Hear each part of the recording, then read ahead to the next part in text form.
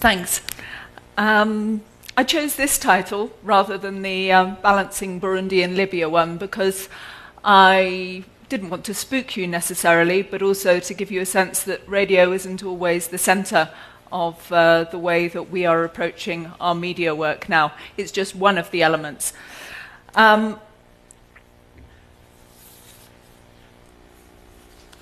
it is working. I come from an organisation called RNW Media, which used to be an international broadcaster, but which is now a Media for Social Change NGO, in a lot of similarities with the previous presenters of BBC Media Action, working more with partnerships on the ground and not necessarily doing the content production yourself, but actually finding ways of producing material with others. We look for communities who need to be connected with each other, which is why I'm going to talk about Burundi and Libya, where we have extreme polarization in those societies. We look for individual change makers, individuals who will help to represent that society and make changes for that society in the future. We're talking about young people as our audience from 18 to 30-year-olds. Kind of people who want to have their voices heard but don't necessarily have the opportunity to be listened to by the authorities, and we try to provide them with platforms to do so. So,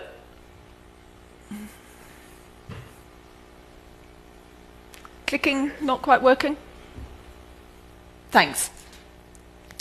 So, first of all, let's start off in Burundi. I think it's come onto a lot of people's radars here in South Africa, maybe just at the diplomatic level, should you send troops or not as part of the AU. That's because last year things got very difficult there. There was a president who decided that he didn't want to step down, which can sound quite familiar to anyone who looks at African politics. There were demonstrations and a failed coup. And one of the results of that failed coup was that radio stations got closed down. Not only closed down, but actually destroyed. Why was that? Well, because radio is such a powerful medium in a place like Burundi, where about 90% of the population had access, even in a very small country, and were using it to get hold of their information. Those who were behind the coup tried to capture the state radio, and also destroy one of the pro-government radio stations. Those who were against the coup then took out their vengeance on some other radio stations, the more independent ones. And we had actually been working with some of those radio stations, so we were left with a bit of a struggle. Can we move on the slide again? It's not working from here. Thanks. Could you just play this one from there, unless I'm allowed to do so? Thanks. So here are some pictures of some of the protests that were going on. 5 private radios from the opposition and radio from close to the power were destroyed. So since then, Burundians have lack of information. One of the behavior that we saw in the way Burundians are looking for information, they went online. And while they were going online, because there were no more media houses who could broadcast news, they were confronted with many rumors, with many information. And these rumors, or this information was produced by journalists who didn't have any media houses anymore, and with journalists who were not used to the online news production. Okay, so we went with our primary interlocutors, those journalists who have been part of media houses that didn't exist anymore, and with our audience who were going online. And we went online ourselves and set up a space for people called Yaga. Hold on. Technical fault here.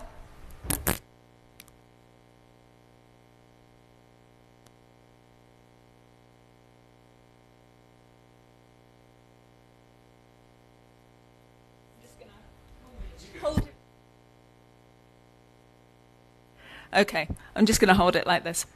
So as my colleague Adrien said, we were looking for these alternative ways of helping to support our community that we'd already built there. We created some relationships, deeper relationships with some individual bloggers and formed them into a collective called Yaga, where they provide each other with editorial support and we provide some from the Netherlands as well. They use Twitter, they use Facebook particularly, and they use online spaces. Could we play this one? This just shows some of the work that they're doing.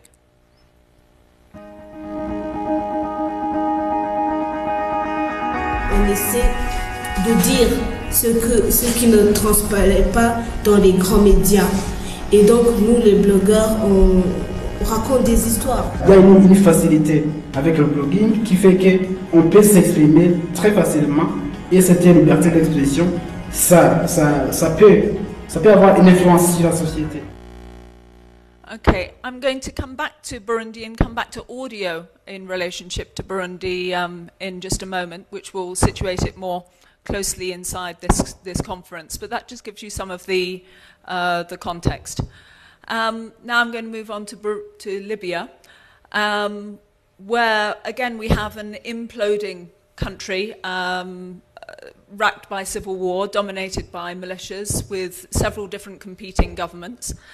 And we have very difficult outlooks for young people in this situation. The latest estimate for unemployment that I found from the World Bank, which was from 2014, was nearly 50% unemployment for young people.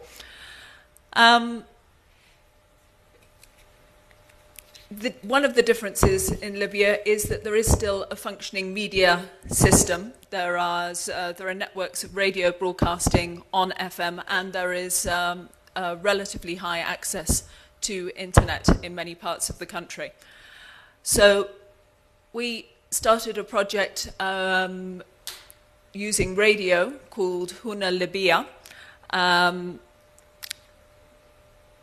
The reason why we decided that still within that functioning system it was important to start a new project was that those individual radio stations are often extremely partisan. They belong to one militia or another, or to one government or another, or they've become the mouthpieces of those individuals or those organisations, and they don't provide much space for young people to express themselves and express their point of view. Here are some of the kinds of young people. Let's just move back again. Some of the young people that we've been working with. We have a clip here. This one was going in slow-mo previously, so let's just see what happens. It's slow-mo, but okay.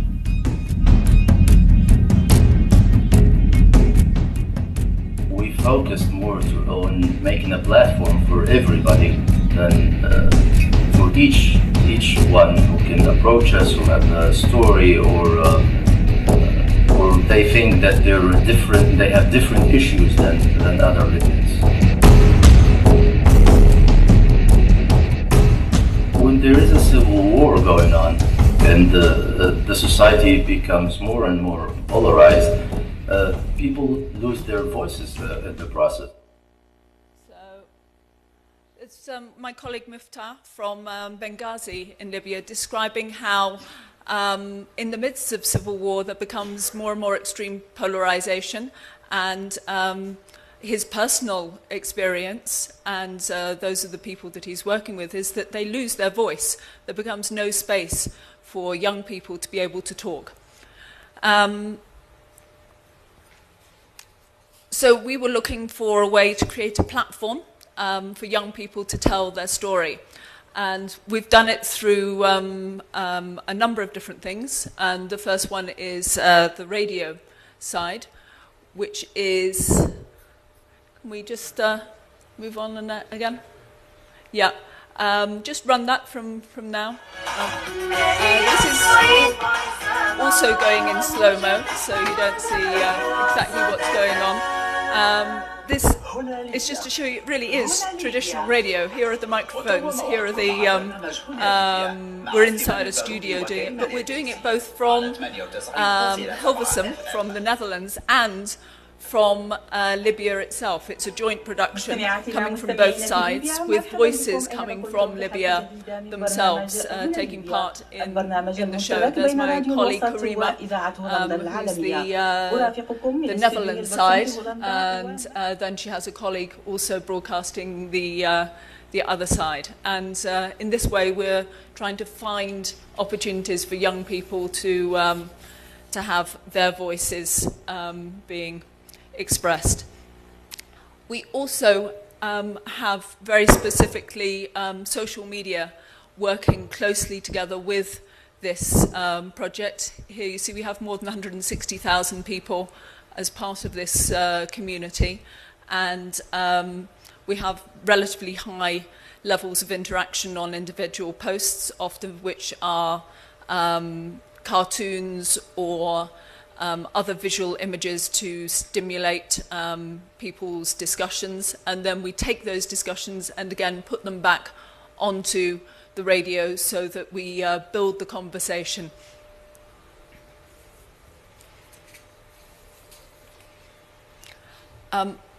Again, let's move on. One more.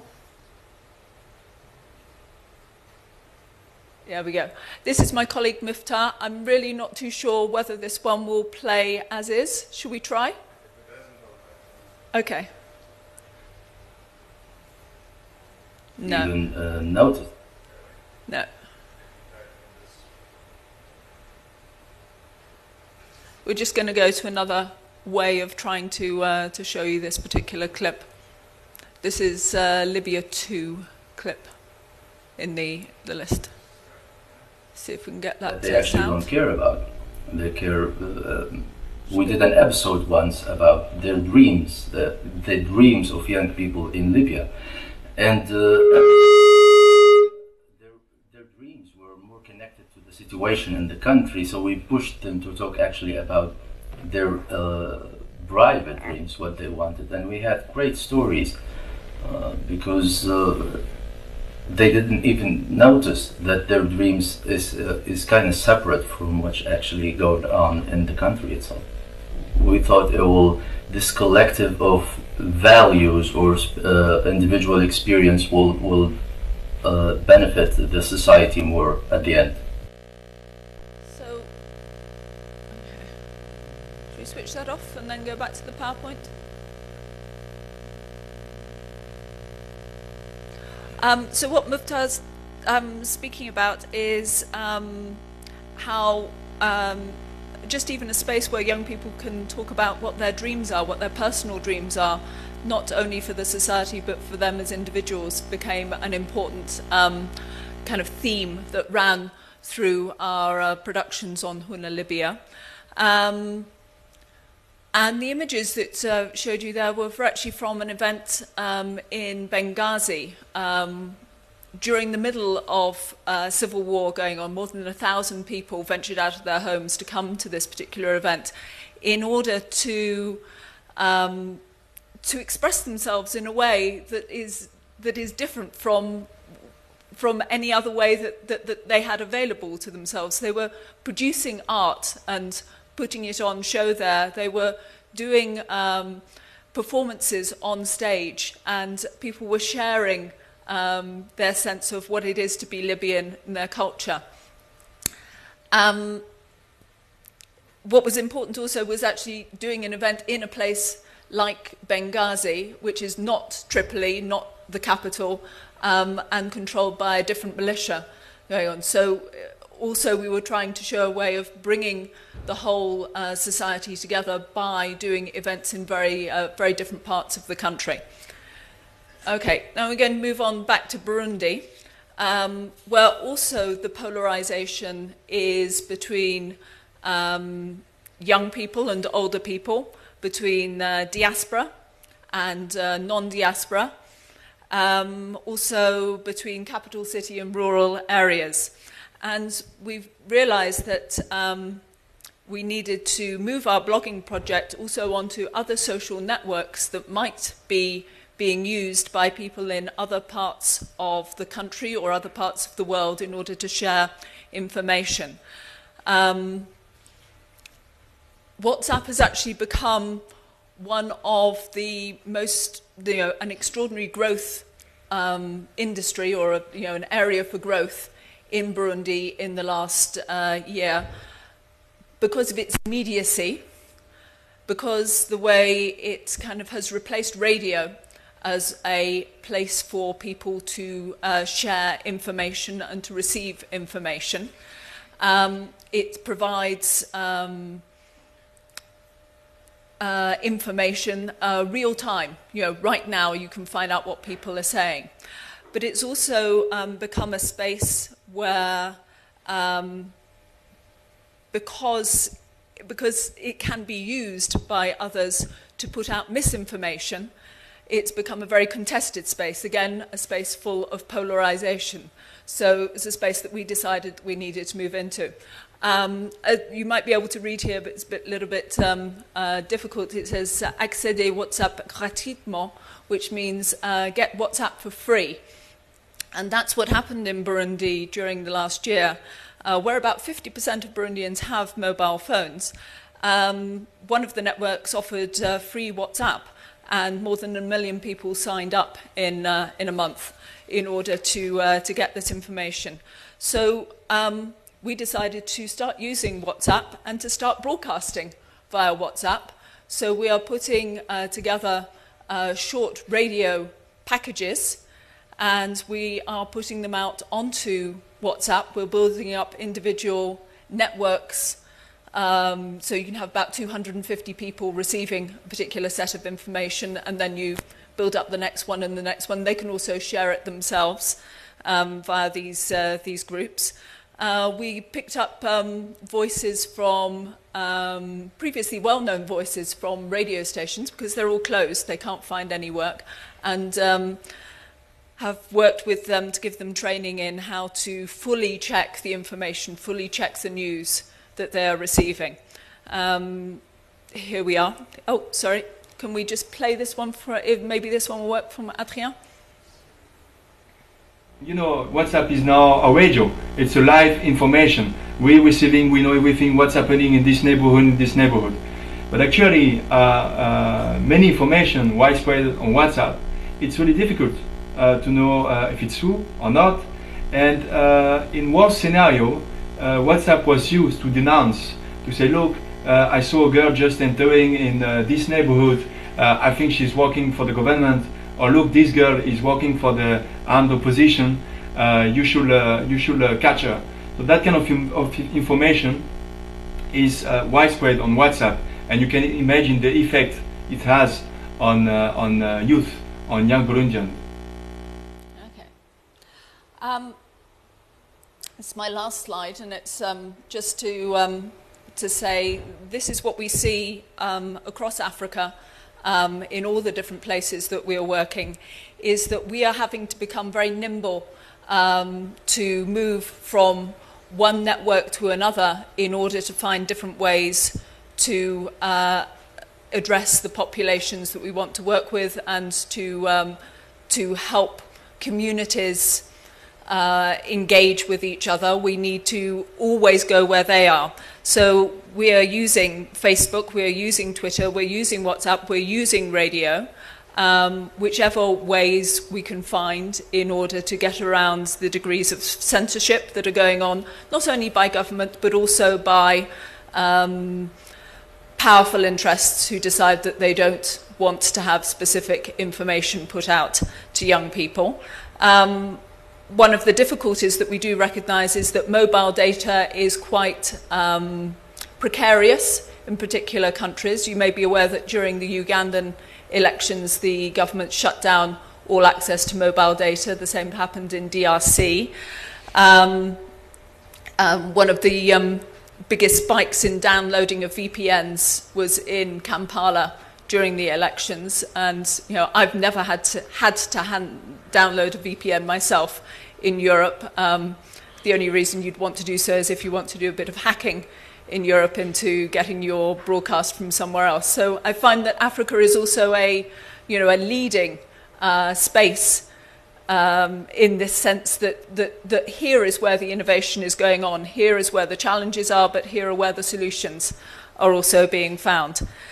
So that's my biggest lesson from what I want you to draw from all of this. Okay, radio maybe have problems in specific areas. Where it can be used, use it. Where it can't, then find other ways and other methodologies to get through to the young people that you want to address.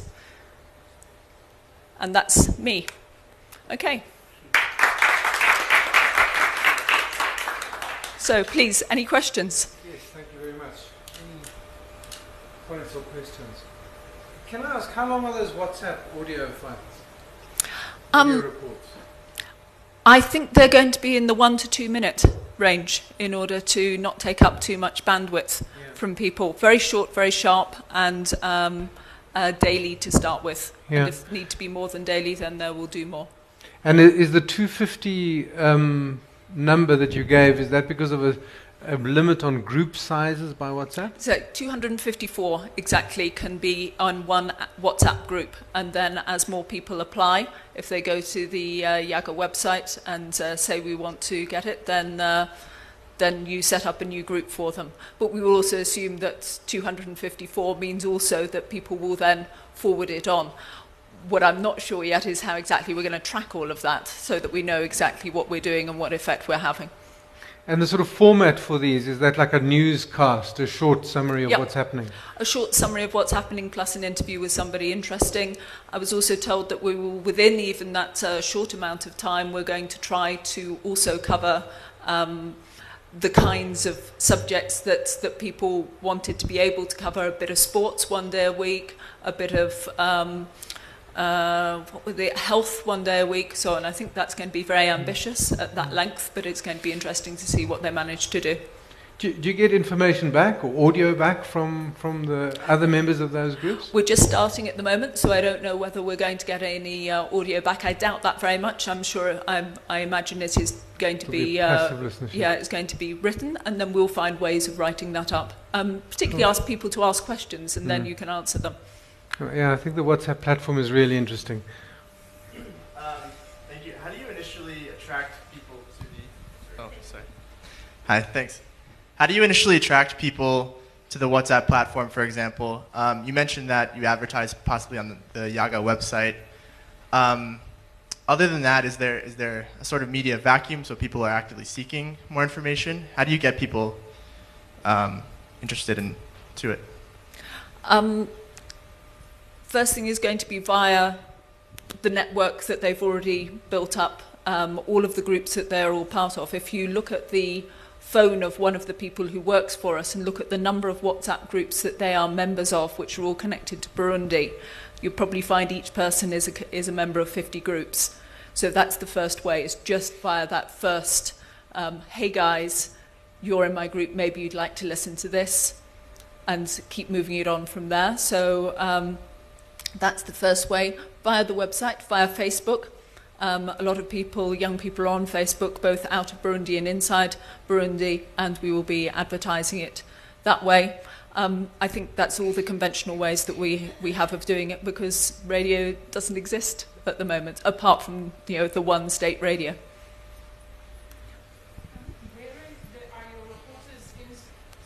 Hi, are your reporters inside Burundi, or how do you keep them safe? And I know there's a big, and a lot of those radio station staff moved to Rwanda, and I wondered if there was any thought. I know there was some talk about actually doing old-fashioned radio with a mast and beaming a signal back into Burundi, so that people, because internet penetration is not that great. Internet penetration itself is about 2%. Across, which is why looking at the WhatsApp, which is via the mobile phones. They are in Burundi. They've decided to go back to Burundi, and go back means we extracted them from Burundi. The people that we've been working with, where you saw those images of them, they were actually working in Kampala at that point. So the levels of safety that we have provided to them are, you tell us what the risks are, we help you. And if we can help you to get out or to go back in, then you tell us the risks. I had an event where I needed a Burundian to appear live via Skype, And because we were running the event after 8 o'clock at night, she said, sorry, no, there's just no way. It's just too dangerous for me to be out on the streets. Fine, that's, I'm not going to tell you how to live your life in that sense. We did our last training in Kigali to meet up with all of those different now exiled radio stations. As I said, we've picked out some individuals from those radio stations who are actually still inside Burundi to work with. But by doing the training in Rwanda, we did two things, one of which was just to engage with those radio stations, but the second was also there's become this extreme polarization between those outside Burundi and those staying in, where there's become a sense that by staying in Burundi, you are supporting the regime in some way, similar to the work that we do in Syria, for example, where we have to be very careful not to be seen to be supporting the state.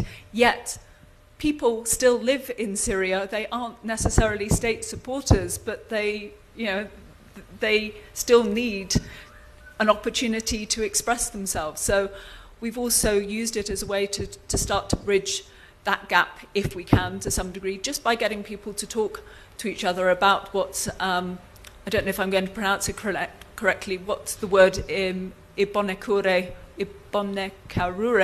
is, the youth militia of the ruling party. Is it a group of cudgel-wielding thugs only, or is it actually something a bit wider than that? And there's a lot of debates that go on the websites and on Facebook about what it is to be a member of that youth militia and what people stand for, that we encourage the discussion, the questions that go on about it. And Sue was... Yeah. Oh yeah, the radio back into Burundi. I've heard the discussions. We're monitoring the discussions. We're very interested to see what happens. I don't think John Masuka is in the audience for this one. He's broadcasting.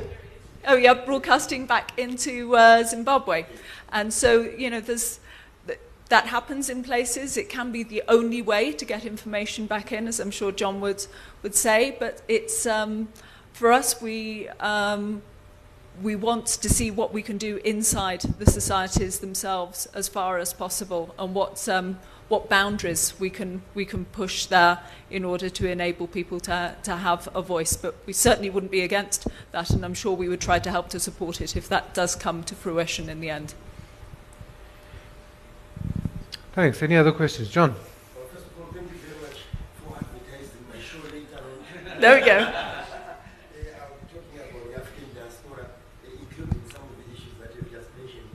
But my question is on the second part of your presentation, the local and international partnerships, besides what you're doing in Burundi and Rwanda.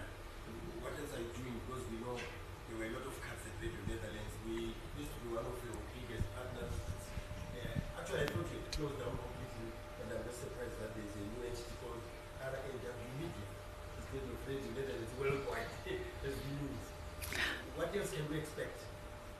Okay, well, I'm just going to go back to explain to some others in the room. I said very briefly that I'm now no longer representing an international broadcaster. We're now an NGO working on media for social change.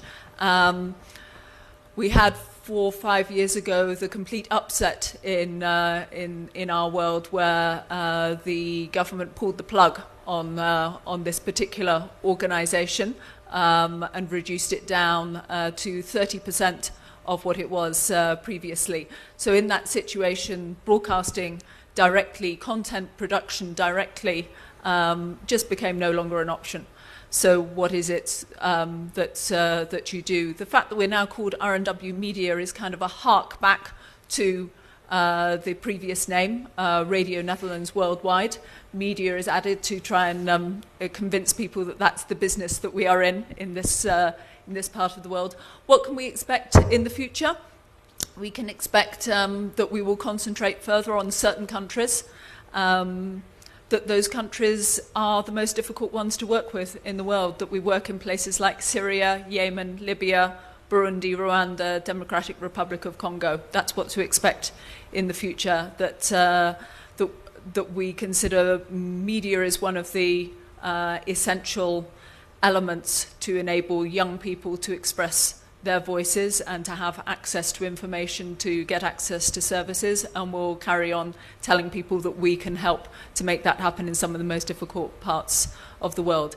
In terms of partnerships, we're open for talking about partnerships with anybody at the moment, because we don't see this world as one where we as individuals, we have no white savior complex.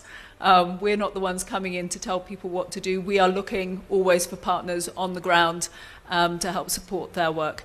I can't tell you exactly what it's going to look like in another year's time. I don't think even my bosses could tell you that. But I'm sure that that's the same for most organizations. If anybody is working at the moment rather than outside of an organization, surely you are in a process of change, because every organization I know is constantly changing, and we're constantly having to adapt to the new situation. I mean, last week I didn't know what my British passport would be worth, and this week I have no clue what it is worth. My world has changed, again, fundamentally, and, you know, I'm a mother of a Dutch child. What does that make me? You know, am I going to be a refugee in my country of living? I have no idea. So the world is changing, and but it's events like this that mean that you meet people and make relationships and then say, okay, let's move together and see what we can do together. Excellent. Thank you very much. Unless there's any last pressing issue, I think we should do tea. There's some signaling going on between the two. Oh, just to advertise Jonathan's next event, which is my colleague Jonathan, who has got his arms out, welcoming you all with a big bear hug. He's going to be talking about one of the fundamental parts of what we do at RNW Media, which is tell stories. Great topic. So thank you very much, Janet. Thanks for that really interesting presentation.